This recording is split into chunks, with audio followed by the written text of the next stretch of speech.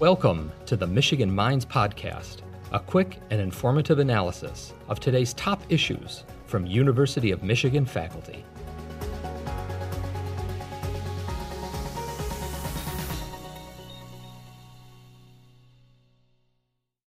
The Center for Drug Repurposing was founded just at the very end of last year. So this was the brainchild of George Mashur in MICHAR, our Clinical Translational Science Institute. And the purpose of the Center for Drug Repurposing is to enable investigators at the University of Michigan to find new uses for old drugs. So there are about 2,400 FDA-approved drugs. And there are many thousands more clinical candidates, which these are drugs that are either in current development or were shelved for some reason in development. So this is a very large pharmacopoeia. And we've had many, many examples where a drug has been administered to a patient and then they notice that there are other beneficial effects. So that was sort of how drug repurposing started, is just with the serendipitous observation of drugs having an effect for a disease for which they were not developed for. With enough examples of this happening, we really felt like we should institutionalize this and systematize a process to enable investigators at the University of Michigan to do drug repurposing. And there's a very vibrant and healthy drug discovery community here on campus. And so there's a Michigan Drug Discovery in the Life Sciences Institute. The med school has a tremendous amount of resources that are dedicated to drug discovery. And really the first step in any drug discovery campaign should be drug repurposing, because the main benefit of drug repurposing is that it has the ability to immediately respond to an unmet medical need. And I can't think of a more urgent unmet medical need than this COVID-19 epidemic here. And this is exactly why we're doing this now. Chance favors the prepared mind. And this is a very potent illustration of that here.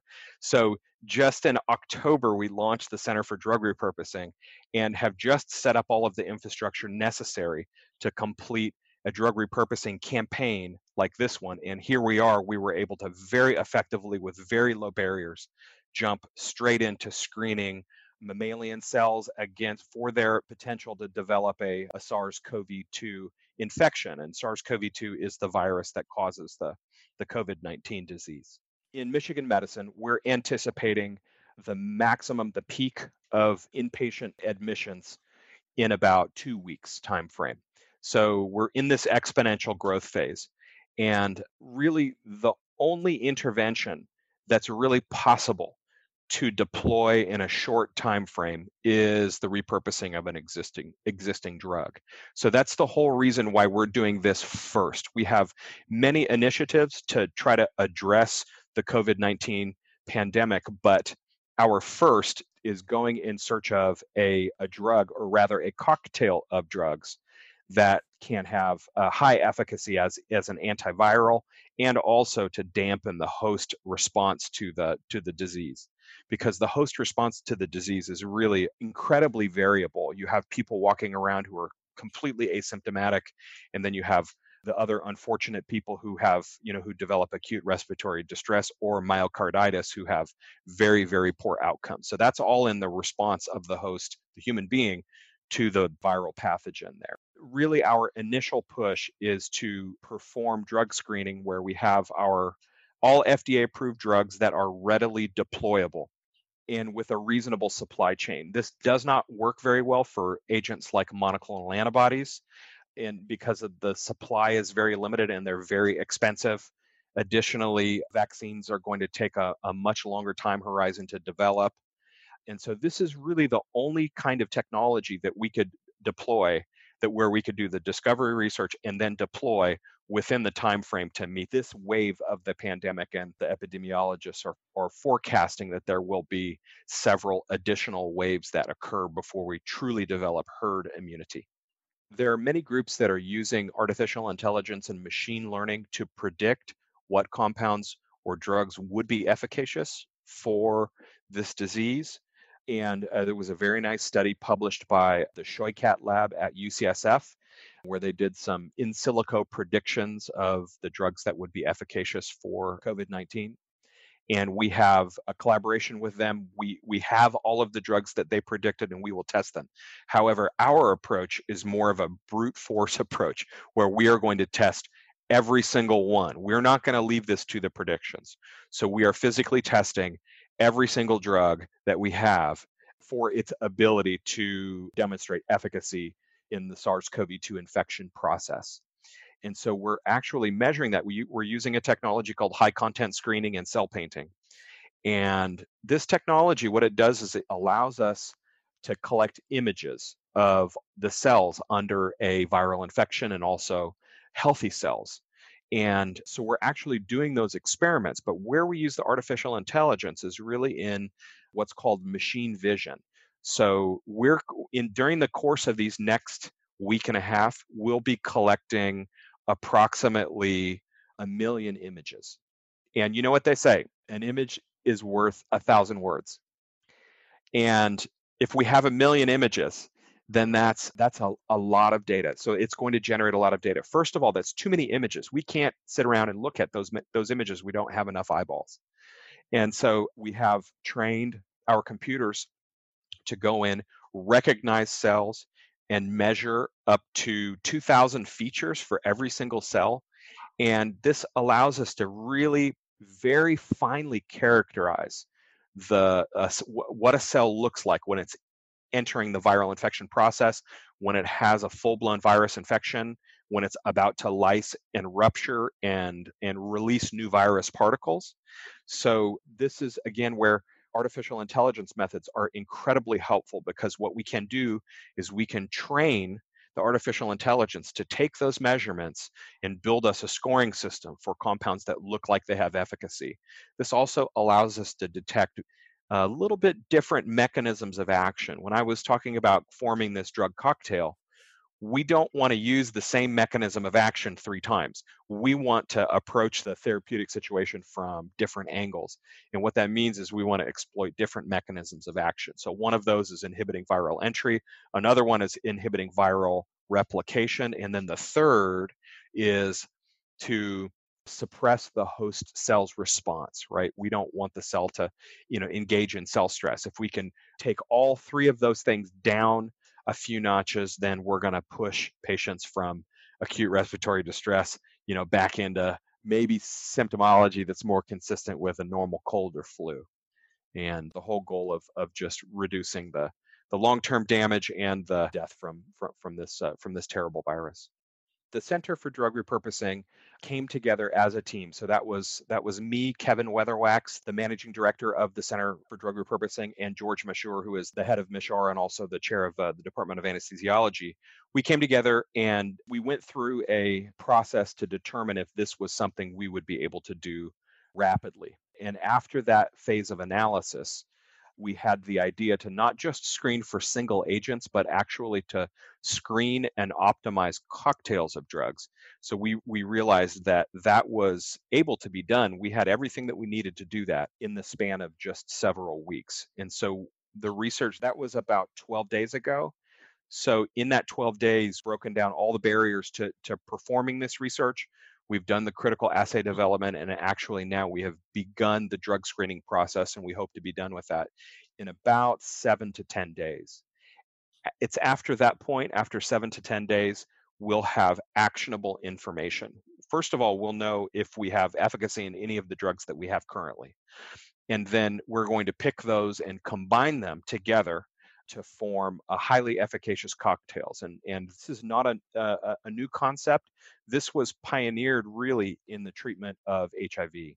And so single agents like AZT were deployed and they had sort of marginal efficacy against HIV, but it was really when the cocktails of drugs that came together that inhibited viral replication, that restored the immune function, that reduced the transmissibility of the virus itself, where the strategy is really to surround the virus from different angles, from different mechanisms of action, so that they can't evade whatever drug that we're going to apply. And this is a serious concern because drug resistance can emerge very rapidly. So there's a drug called remdesivir from a company called Gilead, who is likely going to receive FDA approval for that drug as an antiviral against COVID-19. And as a single agent, it will just take one mutation in the virus and then it will be completely resistant to it. This is why we need to surround the virus from many angles, from inhibiting viral entry, from inhibiting the replication of the virus itself, and then also dampening the host cell response so that we can maintain cell health even during that infection process. And so we're using what was learned in the HIV cocktailing success. I mean, that really was a victory. Now HIV patients have undetectable viral load and are not capable of transmitting the virus anymore. So that's an absolute victory. So we're applying that same paradigm to this drug repurposing effort to find new uses for old drugs. And in this context, we hope to find not just a single agent, but things that we can put together that enhance their efficacy. So what that is that's synergy in the mechanism, where if we can hit them from multiple different angles, then we'll have this multiplicative effect. That's what we call synergy in effect.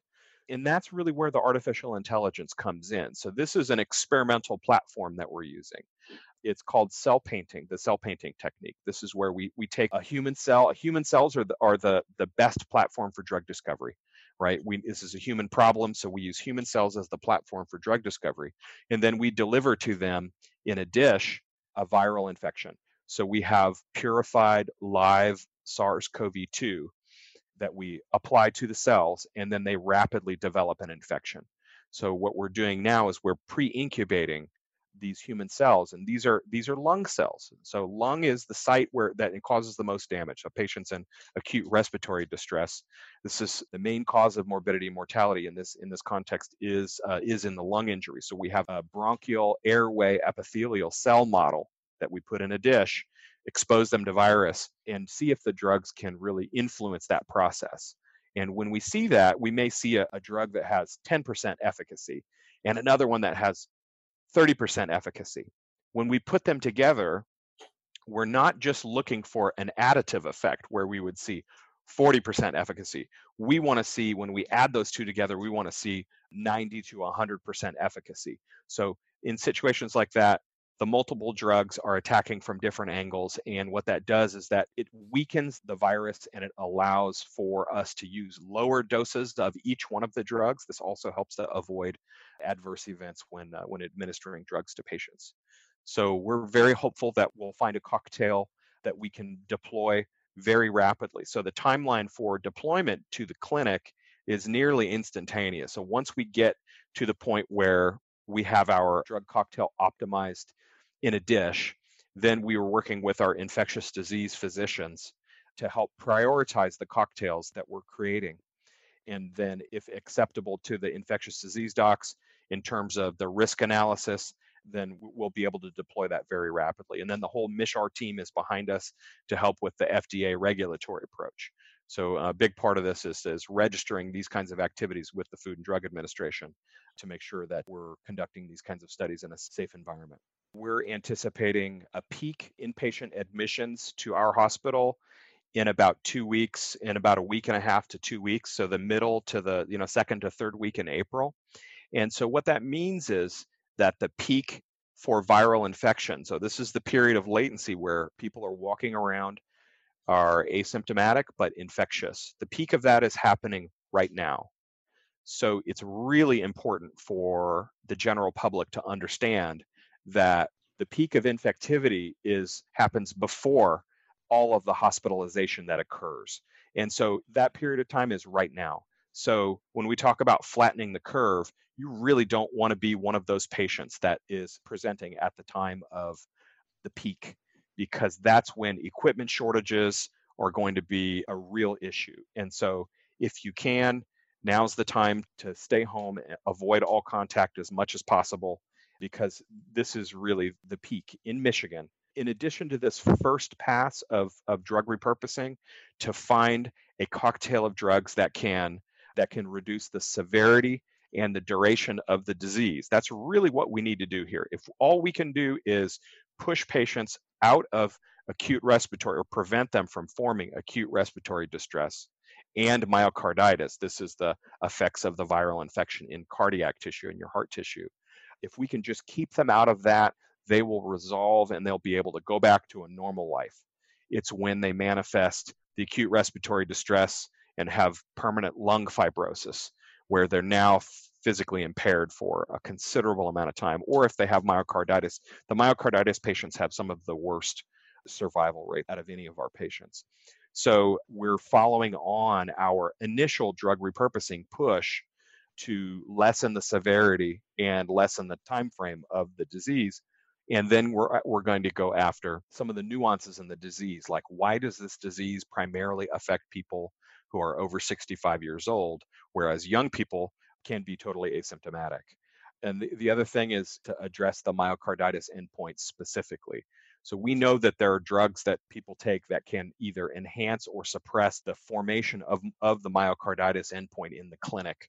And that's another thing because of the fact that it's particularly lethal. What we're doing here in this push is not just to address the main epidemic, but then also to follow that on with some mechanistic studies to help us understand the cause of the disease, the mechanisms that are at play, and how we can address that with either drug repurposing or conventional drug discovery, because this disease is going to be with us for quite some time. I would like to comment on chloroquine and chloroquine's combination with azithromycin. So these are actually repurposed drugs. And so chloroquine is an anti-malarial drug, and azithromycin is an antibiotic.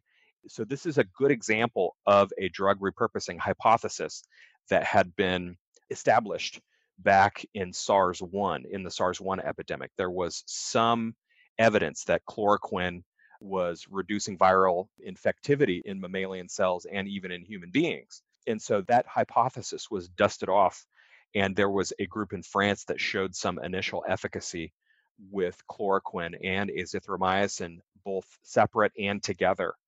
And it showed remarkable effects in that first published study. But however, the situation is really rapidly evolving. In 2 follow-up clinical studies, they're showing zero efficacy for chloroquine alone and chloroquine coupled with azithromycin. And so it's really important that we evaluate these hypotheses, but we can't get too invested in any one of these. And so from my perspective, chloroquine alone and chloroquine plus azithromycin don't seem to be viable from 2 follow-up clinical studies demonstrating zero efficacy. I'd also just like to say a brief thanks to the leadership at U of M who have enabled this research. The university is under a research shutdown, so the University Office of Research recognized what we were doing and gave us full approval and authorization to do this. We have an amazing team of support.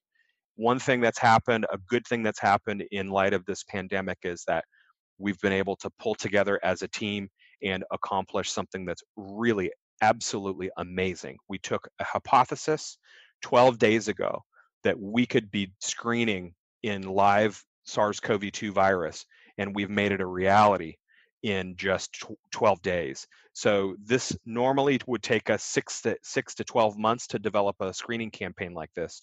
But with the support of everyone in my laboratory, MICHR, and UMOR and Michigan Medicine, they've really enabled us to act swiftly to try to anticipate and produce something therapeutic for this wave of the pandemic. Thank you for listening to the Michigan Minds Podcast, a production of the University of Michigan. Join the conversation on social media with #UMichImpact.